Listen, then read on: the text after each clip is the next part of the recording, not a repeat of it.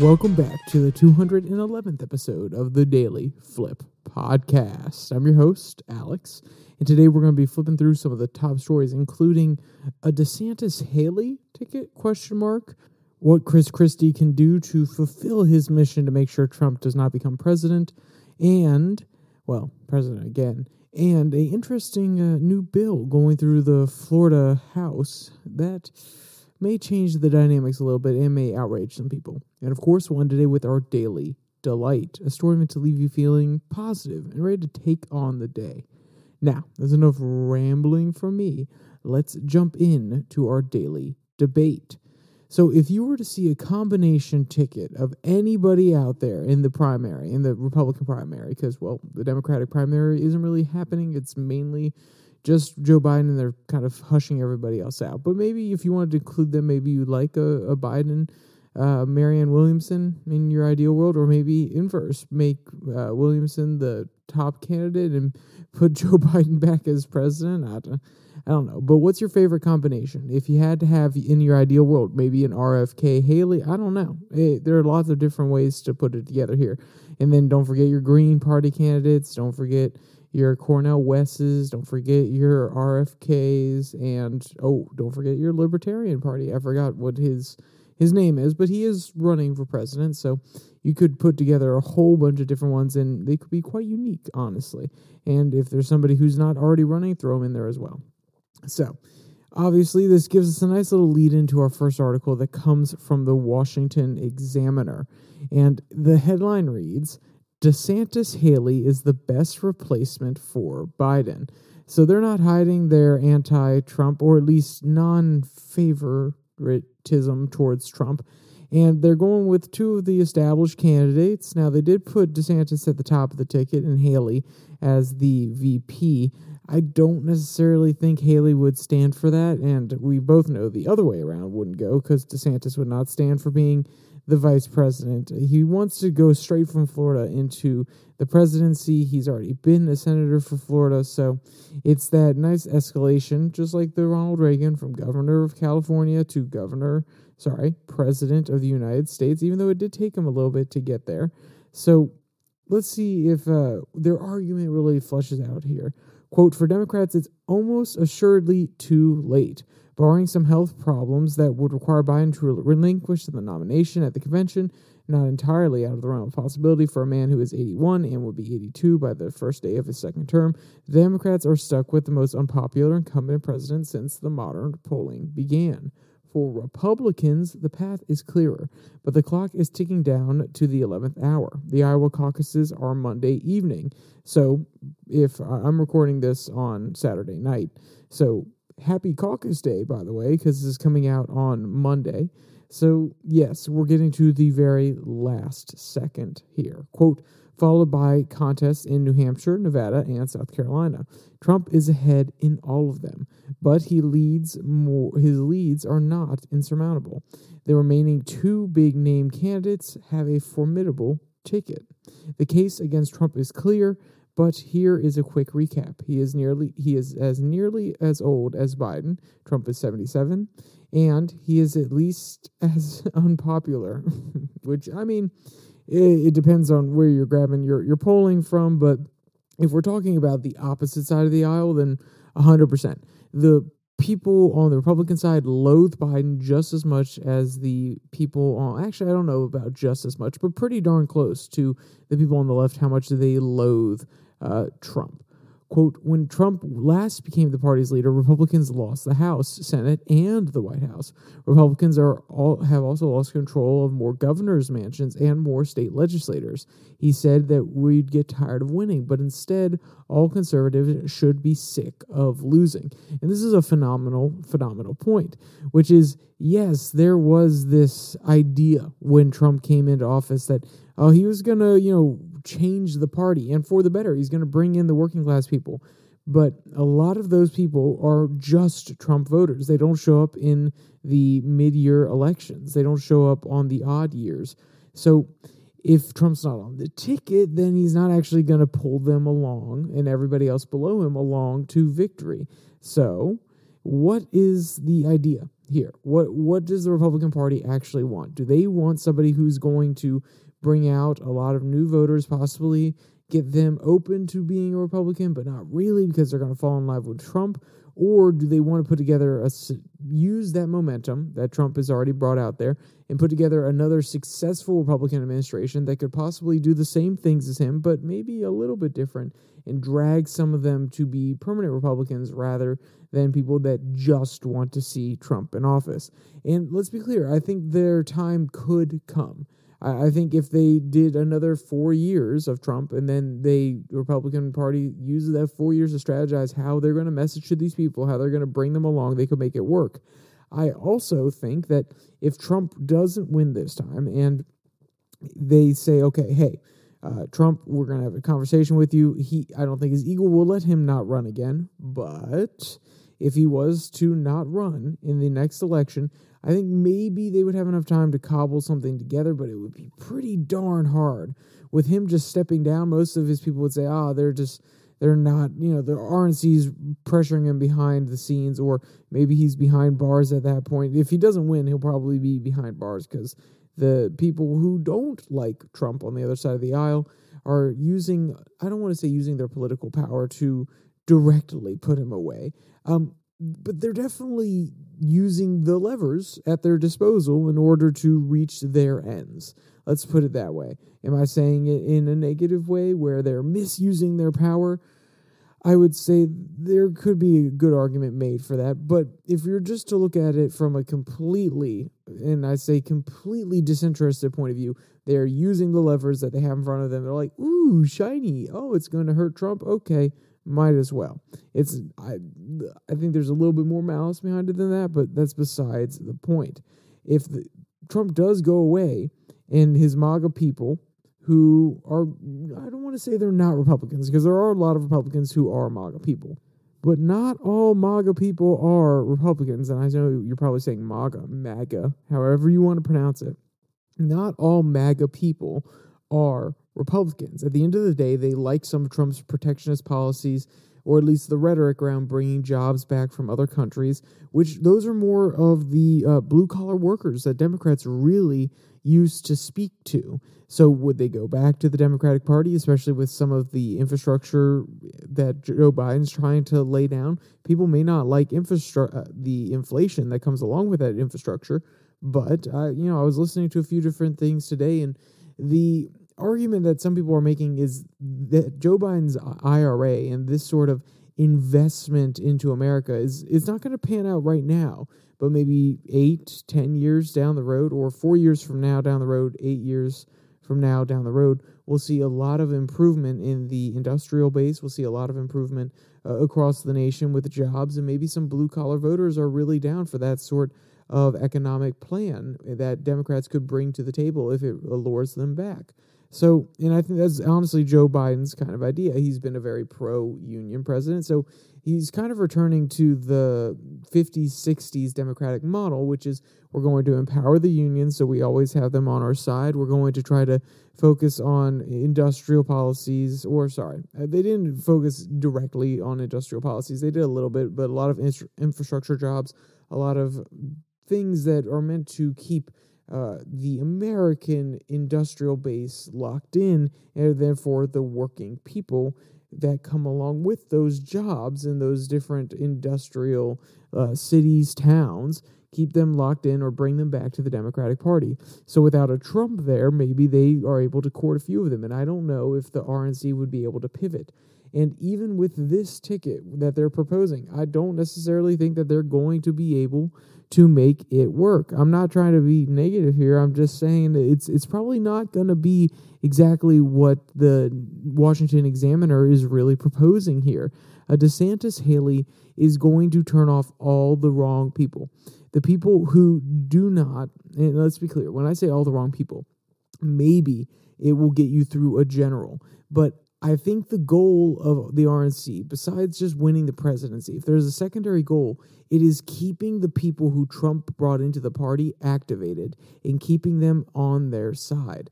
because Trump also brought in a lot of people who are of different groups that the RNC didn't normally go for before. We're talking about Hispanic Americans. We're talking about Black Americans. We're talking about key demographics going into the future that the RNC needs to at least try to keep in the party. And that's not to say that they can't. And it's not to say that they didn't come because they truly believe in Republican values. But if you are coming into a movement under a specific person, if that person is gone, then it does become a little bit harder. You start to question, was I here because of this person? Oh, the guy I really liked within this movement is now gone.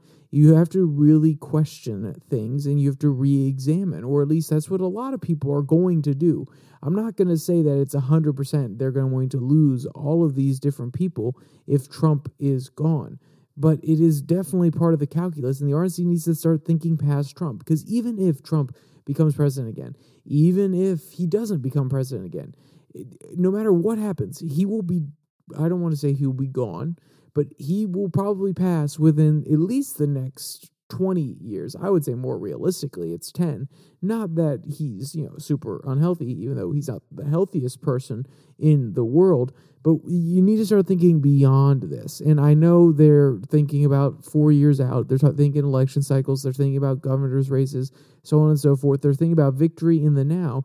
You got to think long term here. So what is the appeal of a DeSantis-Haley ticket? And I'm going to try to synthesize their points here into whether or not they could translate to bringing in the MAGA crowd. Quote, Florida Governor Ron DeSantis and former South Carolina Governor Nikki Haley are both highly capable, and their combination as president and vice president would both be welcomed by voters and good for America. DeSantis is the candidate with a stronger executive track record, delivering wins first for other Republican candidates down the ballot, and then turning those electoral wins into policy wins at the Capitol. Before DeSantis became governor, Florida was a purple state, so on and so forth. I don't want to get into that one as much because it's fair, but I want to hear their point about Haley. Quote, Haley would bring a strong balance to the Republican ticket. She has foreign policy experience DeSantis lacks and a clear and compelling understanding of America's place in the world. She could bring a strong inroad into the college-educated suburban communities that Trump has sent running from the Democratic Party. Now, yes, I do think this is a good point, which is a lot of the voters for the Democrats nowadays are going to be more of your college educated. That's how the demographics are breaking down.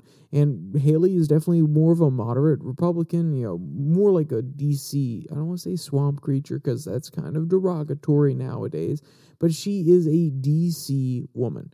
She has made her career in DC and then, went on to the governor's mansion as well.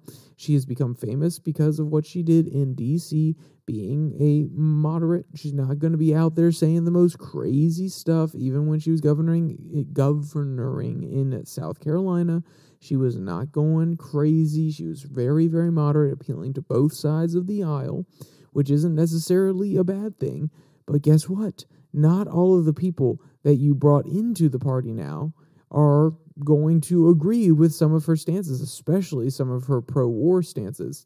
They're definitely not going to agree with that whatsoever. And what is the likelihood that you're going to regain those voters that you lost? I don't know. I honestly don't know what the answer to that question is. But what is the better bet? Going for the people that have come into the party, have bought into the vision, or the people who didn't like the vision anymore? I think one of those is going to be easier to convince to stay, and one's going to be harder. Now, let's be clear. If Trump's gone, those MAGA people may leave anyway, so maybe my argument falls apart there. But I think that this ticket, when the Washington Examiner people were writing it, they're like, oh yeah, we're so clever. This is going to be so amazing. I'm sorry. This ticket does not appeal to the younger generation. And I'm not saying that they have to get Gen Z votes. A lot of Gen Z votes, a lot of younger millennials are going to go Democrats no matter what. But Haley, okay, I'm going off of very limited information here.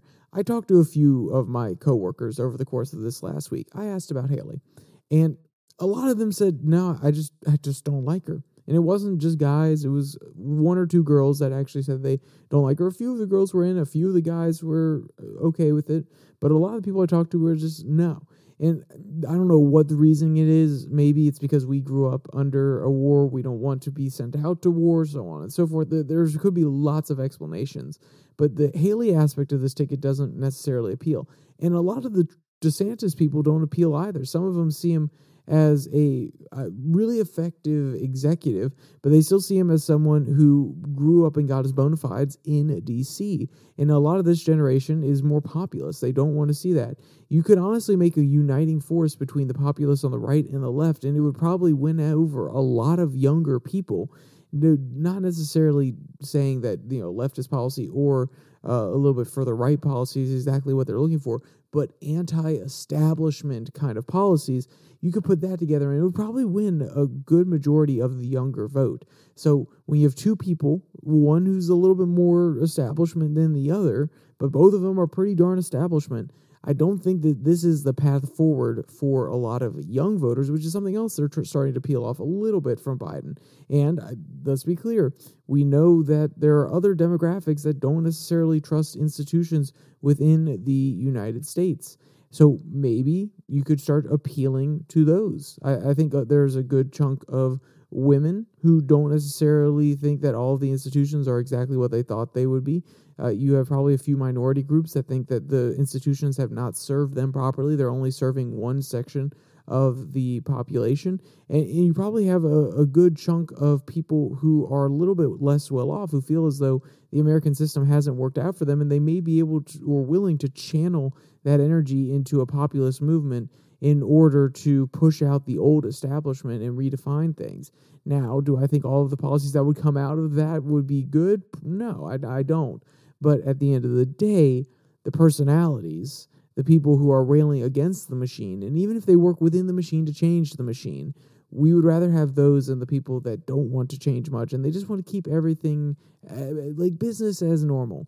When Biden said it's a return to normalcy, that may have worked for a lot of the older voters who were tired of all the craziness, but a lot of us younger people, at least the ones I was talking to and that I listened to, let's be clear, I am getting some of my information from other people that are within my generation, or at least close, and are making commentary about it as well. They're like, yeah, we don't want to return to normal. That's the whole problem. We're not saying we want Trump, but we just don't want to return to normal because that normal was something that is kind of, I don't want to say elitist, but it's very closed off. It's the DC bubble. And at the end of the day, whatever floats in D.C., whatever flies in D.C., that's what's going to be put in place, not listening to the rest of the people within this country. And as Mike Pence would say, which is perfect representation of establishment, we can't fall to the siren song of populism. I do agree with that. We can't go too far down the populist road. There's no disagreement here from me. But that doesn't mean that we have to keep this idea that Washington's going to do Washington and do whatever they want, devoid of what everybody else is saying.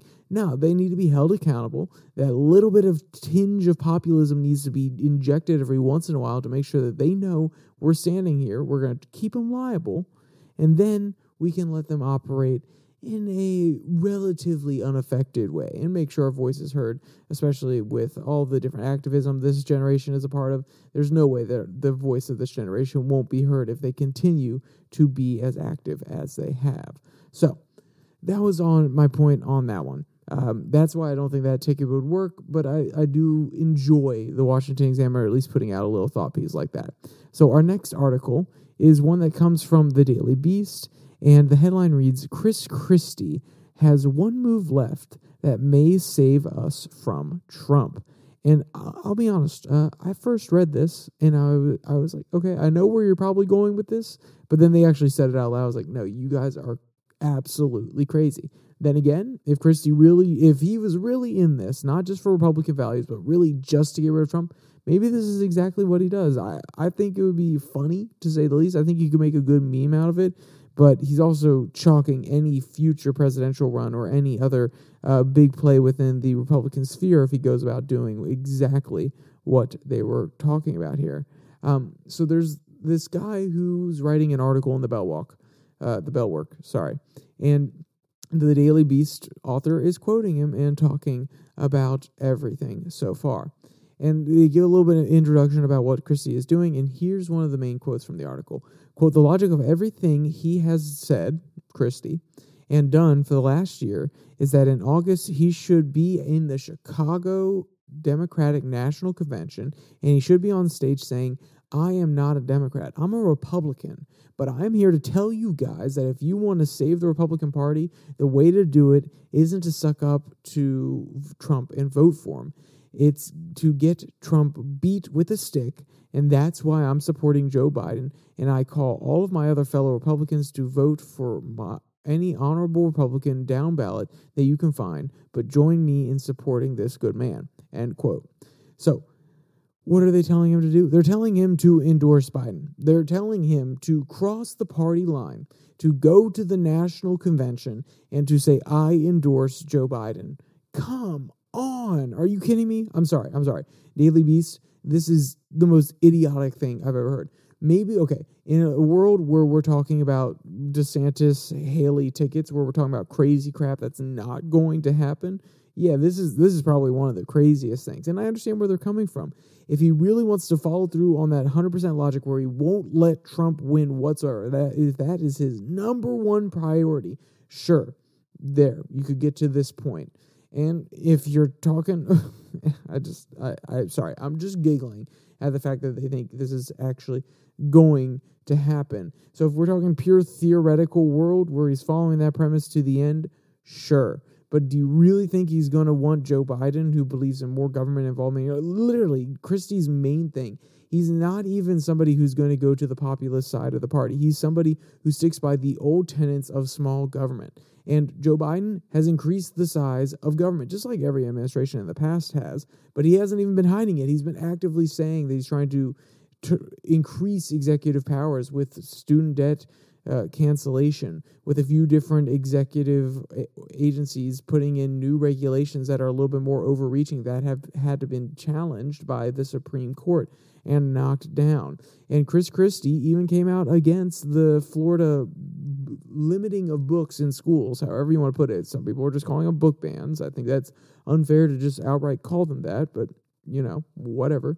He came out against that policy because it is the government getting more directly involved in people's lives. So if you're telling me that he is going to go to the president, who has expanded the government influence, the government footprint in the American citizens' lives in 4 years more than Obama was able to do in 8, I don't know about that actually. Maybe you could say with the surveillance state, but with just the raw executive power that he's trying to use, especially with a lot of the provisions that were in most of the bills that he tried to pass coming after COVID. Come on. Christie is not going to fall down that rabbit hole. He's not going to fall for the siren song of anti-Trumpism, just like Pence is making his point about the siren song of populism. Christie is not going to fall for the siren song of anything but Trump. He would take Trump in a day over Joe Biden. And okay, maybe it would take him a month. Maybe it would take him a month to really contemplate what he wants out of that.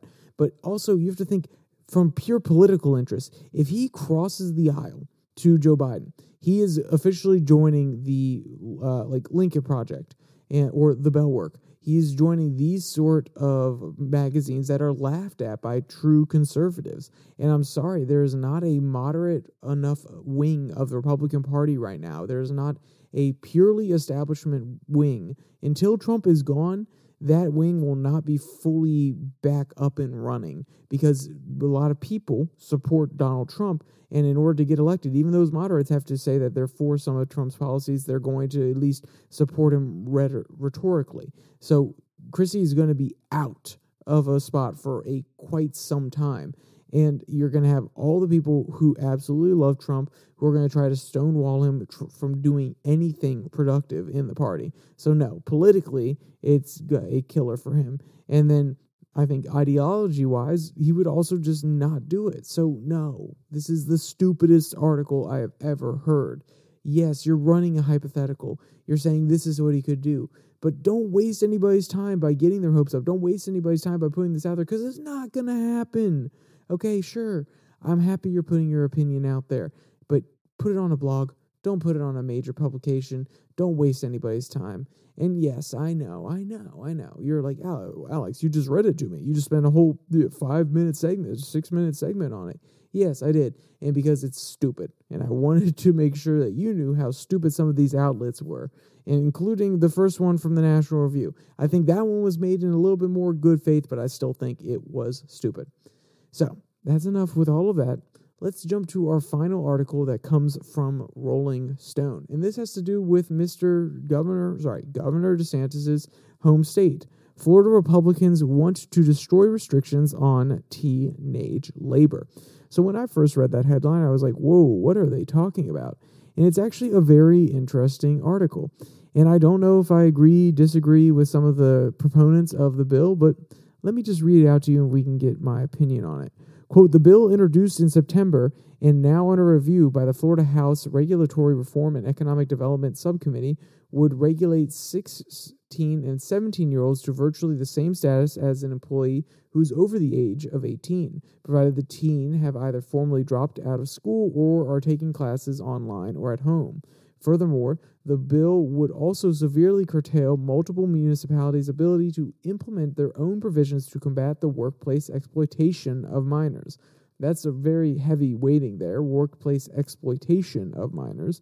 The Florida Policy Institute, a state-level policy research nonprofit, issued a statement opposing the legislation. Quote, during a time when Florida lawmakers should be focusing on implementing greater protections for all workers, not fewer, we are especially concerned with legislators that are considering a bill that would undo critical protections for Florida's child labor laws. Sadaf Knight, a chief executive officer of the organization, wrote. Now, when you're first hearing this, and some of the weighted language that you're hearing from them, yes, exploiting child labor. I'm going to be honest, I am not totally opposed to this. If the kid is dropping out of school, okay, so let me put it this way. I don't think that the kid should be able to say, I'm dropping out of school in order to get a job. If the student is already going to drop out of school, I think that they should be able to go out and get a job. So the reason I say this, my grandmother, she dropped out of school. She at least for a little bit there, she didn't finish all the way through because she had a family to support. And luckily, I'm so grateful that I was never put in that position. I did work since I was young, but I didn't have to work and drop out of school. And I know my parents also worked, but they didn't have to drop out of school in order to work. And like I said, thankful that we were never in that position. But there are people who are in that position where their mom gets sick and they have to drop out and go and work in order to help their parents out. But guess what? It's only part-time. They're pulling 2 or 3 part-time jobs. So what happens to the people who do want to work, who want to put in those hard hours, who can actually get paid more now that they're considered different than a minor? They're actually considered, a little bit of an in-between of an adult-ish. Then maybe they can get paid a little bit more. They can pull a few more hours.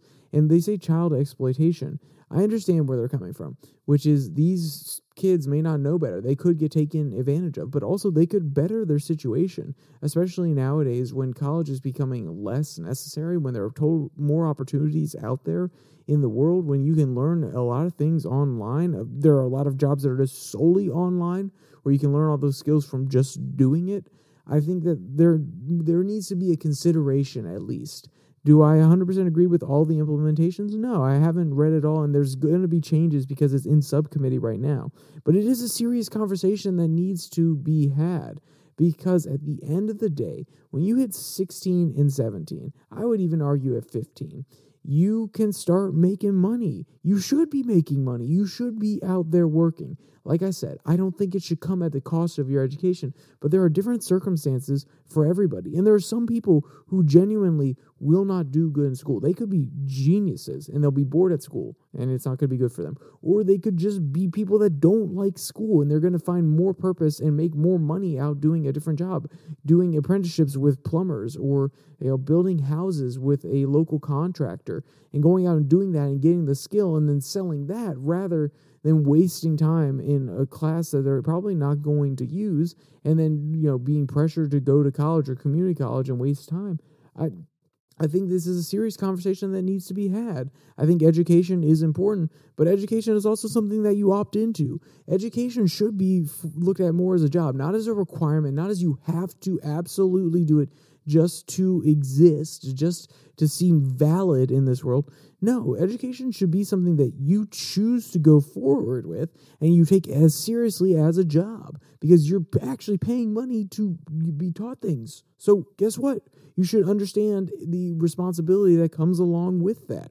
And if you don't want to go into education, guess what? You should probably get a job.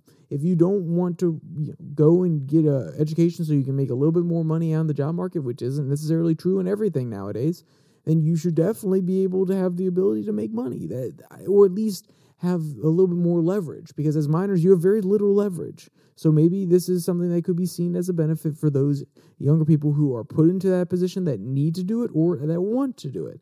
And like I said, I want this conversation to be had out there. People could very easily come to me with a counterpoint, and I obviously haven't thought of it, and they'll be like, oh, Alex, you're so stupid. You should have thought of this, this, and this. And I'll be like, okay, I'm willing to engage in that conversation. So that's enough on all that stuff. Let's jump to our daily delight. This one comes from Parade Pets, and the headline reads, Orphaned baby monkey's friendship with rescue kitten is warming people's hearts. And yes, I'll tell you now, the thing that got me was the photo on this one, but the story is really good. But I'll just read a very short one from it, and then I'll give you the information on where you can find this article. Quote, thanks to a new clip from CBS News, we see the moment a rescue kitten named Marble and an orphaned baby monkey named William become inseparable. This duo met one another at the Twala, I think is probably the best way to pronounce it, Trust Animal Sanctuary in Zimbabwe. There, the orphaned vervet monkey found love in Marble, and now they're a match made in heaven. So, if you want to see any of the cute photos or videos from these guys, or you want to read any of today's articles in full, there's a link in the description below that like and subscribe button. Also down there, you can find the link to the podcast on Spotify, Pocket Cast, Google Podcast, as well as Podvine. And with all that said, there is only one more thing to say. Stay safe. Don't die.